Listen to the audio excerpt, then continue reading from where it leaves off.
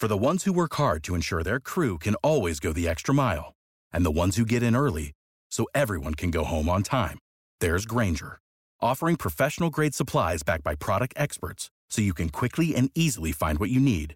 Plus, you can count on access to a committed team ready to go the extra mile for you. Call, click Grainger.com, or just stop by. Grainger, for the ones who get it done.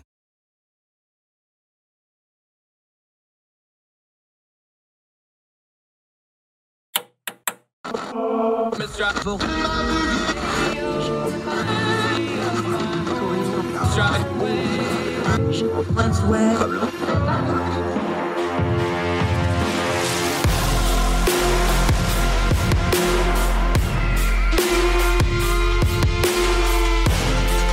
your host, Andrew Donaldson. This is Heard Tell. Welcome back to Heard Tell. It has been way too long. We keep trying to organize this, and she's always busy, or I'm in the hospital, or something's going on. But she is currently the holder of the most downloaded episode of Heard Tell of all time. She is a fantastic journalist in her own right. She has a long list of credits that we won't go through here, but she's legit, folks. She's a great journalist, but we're going to talk about her little passion project she's got going on now. Molly McCluskey, my very good friend. It's so great to have you back on the program. Welcome back. It's so nice to see you. Thanks for having me. Yeah, see, because we didn't even have video the last time you were on. That's how long it's been. And the itinerations, as Heard Tell, has grown and developed, which I will say publicly, because a lot of people don't know, you had a big hand to do with. You have given me contacts. You have given me ins. You've given me a lot of really, really great advice. So just publicly, thank you very much for your help. So for me kind. personal. No, it's... I don't know what I'm making this up as I go. You know how to do all this, like journalism stuff. I'm journalist adjacent. I'm just faking. I made it all up as I went too, so it's totally fine. All right, you have this long career in journalism. You are a fantastic feature writer, quality journalist, but you have aimed at something that I think is really cool because, you know, like we do our program, we always call it culture and politics because there's no way to really unwind that ball. It's always part and parcel. You started doing this thing with Diplomatica, with embassies. And the reason I love it is people's like, well, what's the big deal with embassies? It's like, hey, embassies, that's where all the espionage went down for the Cold War. That's where all the secrets are kept. These are in historic homes, if you like architecture. There's politics, there's architecture, there's current events, because every single country in the world has an embassy in the States. So if something going on in the world, something goes down the embassies. There's protests there, there's support there. What got you interested in these? Because I just love how this crosses so many streams at once. Well, I was a foreign correspondent, and I was covering, I was spending about half the year abroad and half the year in DC. And when I was in DC, I would be a diplomatic correspondent and then use those contacts to help me when I was traveling internationally, as sources and that sort of thing. And I was covering really difficult topics. I mean, I was covering, food poverty in the Congo, and I was in Syrian refugee camps, and I was covering all these really difficult, soul-crushing, like I would come home and not be able to get out of bed stories because I was just so really having a hard time with it, and decided I needed something fun, just fun and lighthearted to balance it out as a hobby. And so I would be, interviewing ambassadors, or anytime I would do a big international trip, I would reach out to the embassy for things like fact sheets and contexts and things like that, which I was surprised to discover not a lot of Washington journalists were doing. If they were in Washington reporting on the Greek economic crisis, they weren't necessarily reaching out to the Greek embassy for economic stats, which I thought was really interesting and an oversight. So, I'd be reaching out to these embassies and I'd be talking to them, and then I'd say, oh, that's great. I want to talk about your economics and trade. I'm an economics reporter, and we're going to get into that. But first, tell me about this absolutely gorgeous building that you're in. Because I was just fascinated. A lot of them are in historic mansions that have been repurposed. Some of them are building fully LEED certified, green, sustainable, embassies. And the way that they were, living in their buildings and honoring the history of their buildings, but also making it their own culturally, was a fascinating story to me. So I started this little newsletter and thinking it would just be read by my cousins in California, and I'd have maybe 10 readers a week or a month or whenever I could get it out. And little by little, I discovered that the diplomats in DC were reading it. And then they would transfer out of Washington and unsubscribe and then resubscribe from their new posts. And then their replacements were subscribing.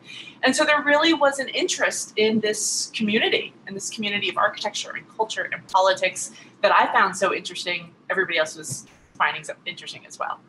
But it's amazing because one thing, because I lived in Europe 2 different times, I've traveled around the world. A lot of the older cities, like a London, like Berlin or Frankfurt, has a lot of consulates in it because it's a financial hub. They have an embassy row. It's like a street. London, you have a street. You know, Mhm. it's all the embassies are good. We have a little bit of a cluster in DC, but it's actually kind of spaced out. A lot of it's these historic properties. Then you got like the Czechs you wrote a story about how they moved out in the woods on purpose just to get Yeah. left alone. And then you have embassies switching buildings every so often. You just covered some of these. It's really a unique thing in DC how we do embassies, isn't it? It really is. There is the classic Embassy Row, and that is still the legacy address on Massachusetts Avenue for a lot of these properties. But, the French and the Germans are way out, because they have huge, massive compounds. There's a second offshoot of International Circle, which is the newer built for purpose embassies. We were just talking about them this morning. Tilden has a bunch. The Czechs, that's where the Czechs moved when it was still the forest, because it is part of the Rock Creek watershed, which is something I've been really interested in exploring, is how many of these properties are physically in, like if it wasn't for the national park boundary, these properties would be in Rock Creek Park. They'd be in a national park, essentially. So, they're spread out. And keep in mind, too, it's not just embassies. You said every country has an embassy in Washington, but there's embassies, there's residences, there's military attaché buildings, there's cultural centers, there's, quite literally thousands. I know a country that bought up an entire floor of condos for their guests when they come to visit. That's an extra 20 properties. If you look at how many properties and how much physical space in Washington is owned by foreign governments, it's quite significant. Yeah, and then you have cities like San Francisco that has multiple consulates. Seattle's like that too because of the tech boom. It's really Dallas has a bunch of consulates all of a sudden because of thing. Atlanta's starting to get some foreign intervention. Even my native West Virginia, we have a Japanese office because we have a Toyota plant. You don't think about, the Ohio River Valley in West Virginia being a Japanese enclave, but it is because we got a Toyota factory. These, and plus, for folks that don't understand and don't really know this, maybe other than the movies, this is sovereign territory for these countries. This gets really, really complicated really, really fast. It does. It does. So most embassies most foreign governments have their main, their biggest presence in Washington. That's where their ambassadors are. But then there's a large contingent in New York because they need UN representatives. And then most countries will set up, as you said, a consulate where their diaspora are or where there's a major economic incentive as a means of servicing that community. Keep in mind the consulates and the embassies really are businesses within countries. Yeah, and it's just fascinating how these things work. Okay, let's use an example. Your latest piece, a long-running story that keeps bubbling up. We don't want to just pick on the Catholics, though, because the Southern Baptists have their hands full with the same issue at the moment. Every religion does. Every religion, look, we've covered abuse on the show. We've had multiple people on abuse in the power structures. It's just a magnet for those kind of people. But the man outside the Vatican embassy, talk about this one, because people like, the Vatican has an embassy. Yes, it's a state, and on top of being the Holy See is considered a state. This story, it was one of those I actually read twice just because I had to stop and then reread it again. But tell the story of this man, John Wojnarowski. I hope I'm saying that right. Outside the Vatican embassy. So John is an adult survivor of childhood sexual abuse by a Catholic priest from when he was growing up in Italy. He's Polish born, grew up in Italy, which is where the abuse happened.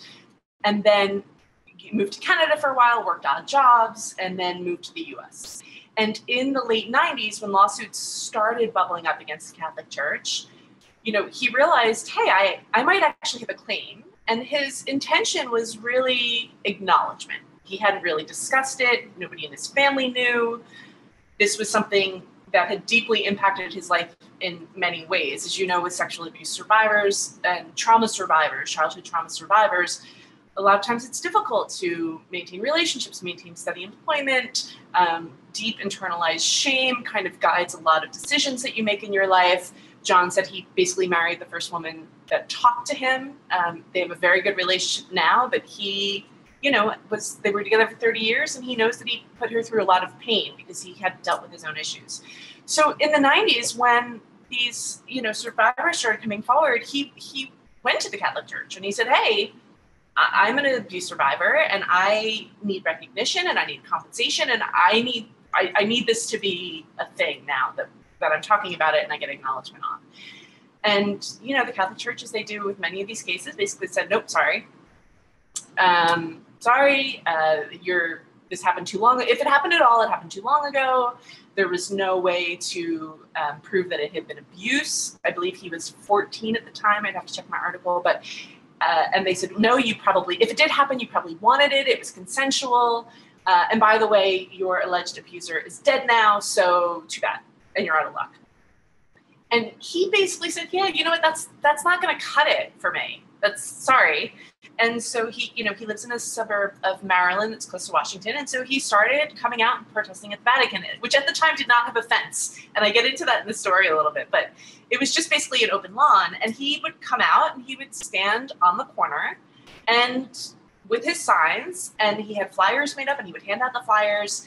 And keep in mind, too, this was, you know, pre-Spotlight at the Boston Globe, which was 2003, I think, and pre the movie.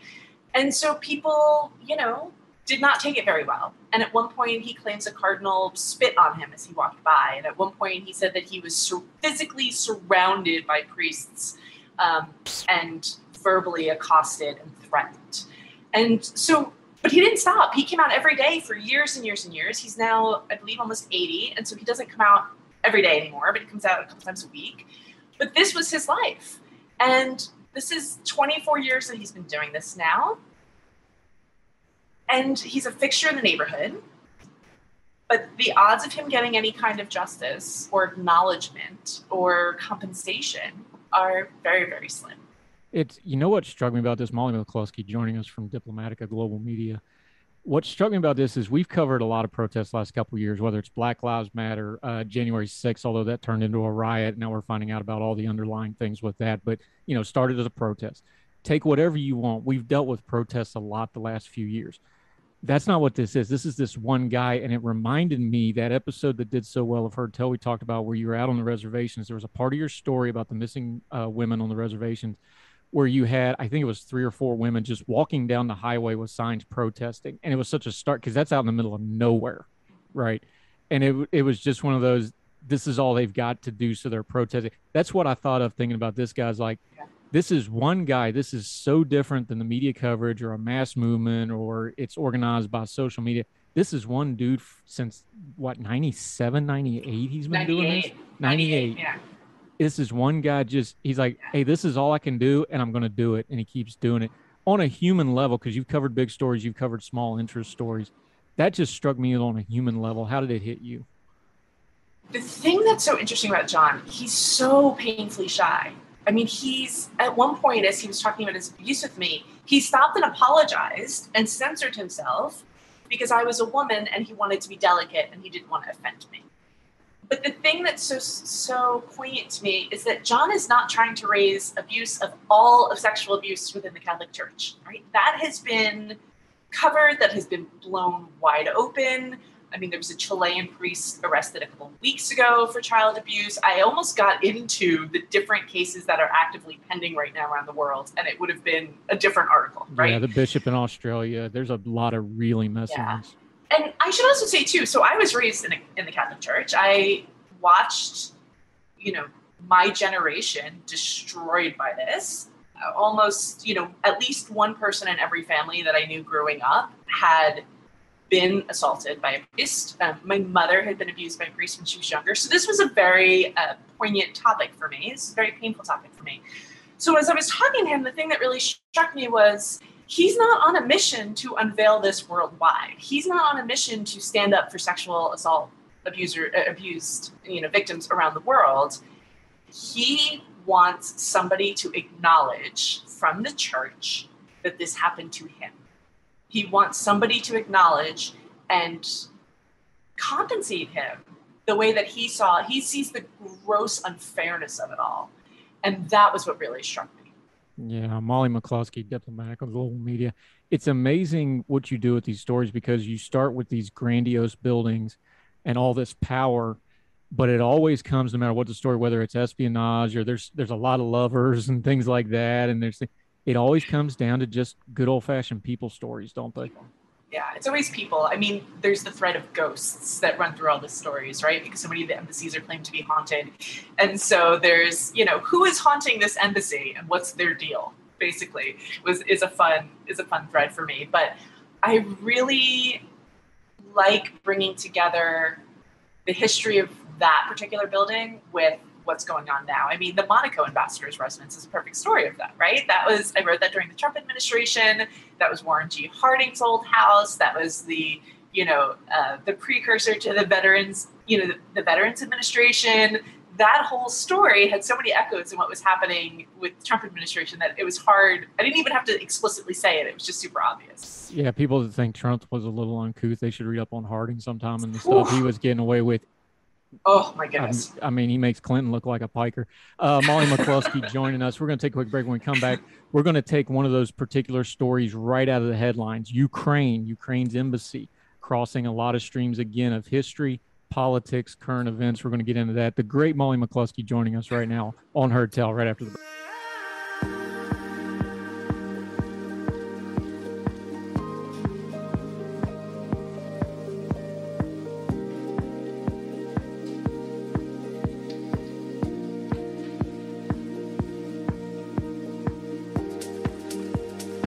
For the ones who work hard to ensure their crew can always go the extra mile, and the ones who get in early so everyone can go home on time, there's Grainger, offering professional-grade supplies backed by product experts so you can quickly and easily find what you need. Plus, you can count on access to a committed team ready to go the extra mile for you. Call, click Grainger.com, or just stop by. Grainger, for the ones who get it done.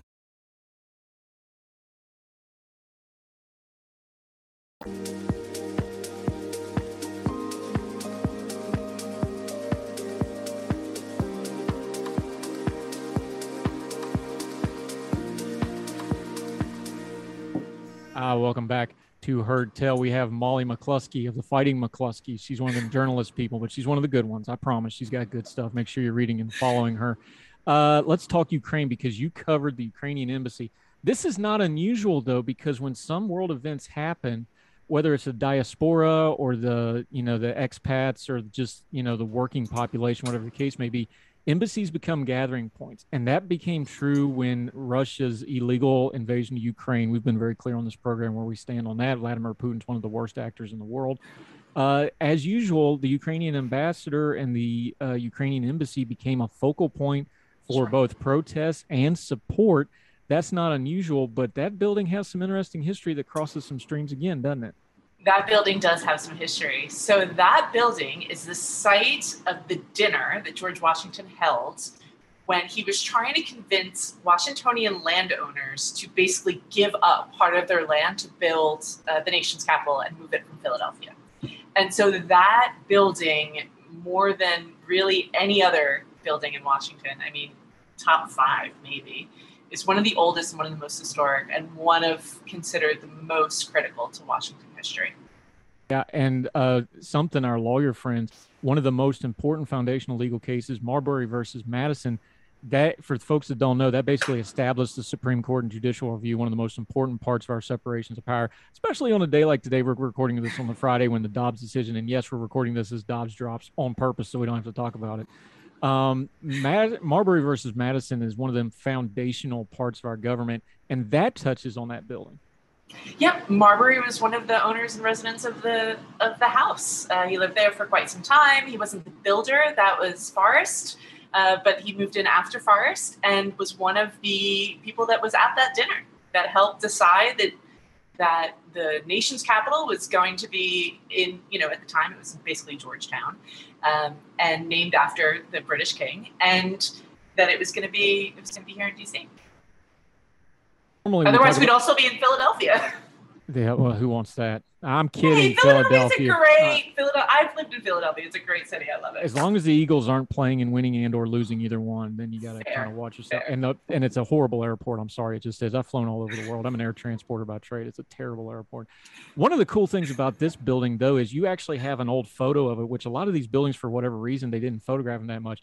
I love this quote, though, from the Historic Houses of Washington, D.C. I'm not sure the date on this. You can tell me, but it said, quote, "One of the worst looking, most dejected buildings in George Georgetown. It's Georgetown with a hyphen for some reason.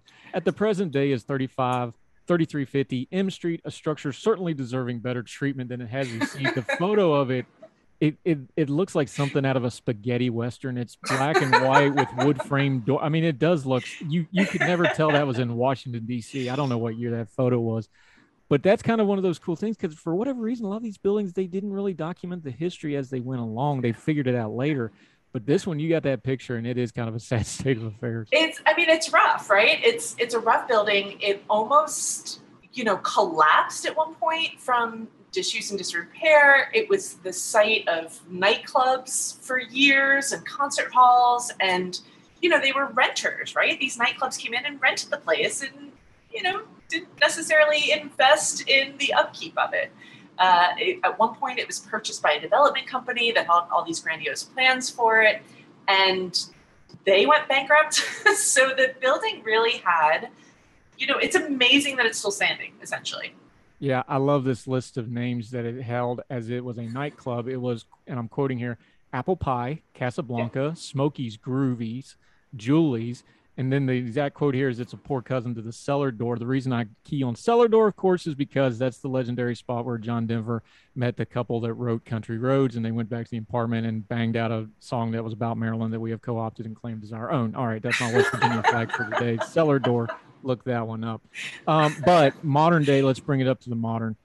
This is not unusual, though. Something like Ukraine happens, the Ukrainian people and people that, more importantly, Americans who want to support a foreign country, the embassies is where they usually go do that. There's a lot of historical background to that, and that's probably going to continue. Why is that, and what's the history to that? So embassies have always been a place where people can go and gather. I mean, when the Beirut explosion happened, my now famous Twitter thread that's been kind of echoed around the world about the Syrian man lighting the candle at the Lebanese embassy after the explosion, right? During apartheid in South Africa, my friend's dad kept getting arrested for protesting apartheid outside the South African embassy. I mean, it's a way to show either support or protest of a country's policies. You can cause enough ruckus that the message gets not only to the U.S. government, but back home to the country's government that you're protesting. It will always be a thing. I can't imagine it stopping at any point. Russia has received numerous protests. And keep in mind, those protests kind of run the gamut, right? So they're your standard candlelight vigil protests, your signs and chants protests.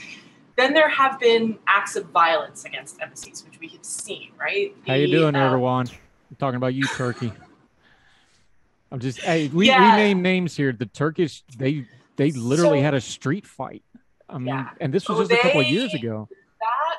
So Turkey, the Residence, which is where that happened, is an incredibly historic building in DC that I won't touch because it's a place where music was integrated in Washington. Because while segregation was still, the law in DC, the sovereign territories, as you pointed out, did not have to follow those laws. And so the Turkish ambassador's residence started holding integrated concerts, right? Which is incredible. It's an amazing story. But it's also the site where the Turkish president came and ordered the assault of American citizens on American land. They weren't on the territorial land of the Turkish residents, and basically got away with it. And there was no consequence. I think 1 or 2 diplomats were expelled as pro forma. But that's one of those things where I'm kind of, I'm staying away from that one for a little bit. Yeah, I don't blame you. Molly McCluskey, this is such a wonderful thing you've developed here, and you just rebuilt it from scratch with a hiccup. Even professional journalists run into the game. I tell our young voices folks that we mentor all the time, I was like, you got to understand the internet's like the gold rush. The saloons and the dancing girls and the liquor is actually making all the money, and that is web hosting and web designers and the people that are charging you money to do this. That's who's actually making the money. You're not going to make money. Yeah. So you had a little hiccup, but I'm glad you cleaned it up. Let folks know where they can find it, diplomaticglobal.com. We're going to link to it in all the show notes like we do, Diplo Global on the Twitter. Let folks know where they can find it, how they can subscribe to it, and how they can support it, because I absolutely love it. It's wonderful stories of nothing else. Plus, like we said, this checks a lot of boxes for if you like history, politics, current events. This is for you. Well, thank you. And I think one of the things that I'm really trying to do in addition to opening the doors to embassies for folks, is to have something fun. I mean, we've had years and years of just drag terrible news, especially on all of the topics that I cover, right? Climate change and migration and social justice and urban planning. I mean, every possible thing feels like it's just going terribly wrong. So I wanted something fun and informative, but it has transitioned from a newsletter to a solutions-focused newsroom. And for me, that's twofold. One, I want to physically open the doors of these properties to folks that may not know. If you didn't grow up going to embassies, if you didn't, intern on the Hill in college, as I didn't, you didn't, you might not know all of the cultural resources and the photography exhibits and the musical performances and all of the amazing things that these embassies are offering free into the public. And so I want to showcase those. But as I was spending more time at these properties during the pandemic, I was realizing how much physical land they have, how much property, how many acres. I mean, Twin Oaks, the Taiwan estate, is 18 acres. That's larger than President's Park with the White House. I mean, when you have that much land in a city like DC that has transit challenges and housing challenges and all of these issues, what is your responsibility when you own a huge multi-acreage legacy property like that? And not to just call out Twin Oaks, they're doing a lot of great work, but all of these big properties, it was really something that I started thinking about in terms of embassies are satellites of their home countries. But what if we started looking at them collectively as a micro city?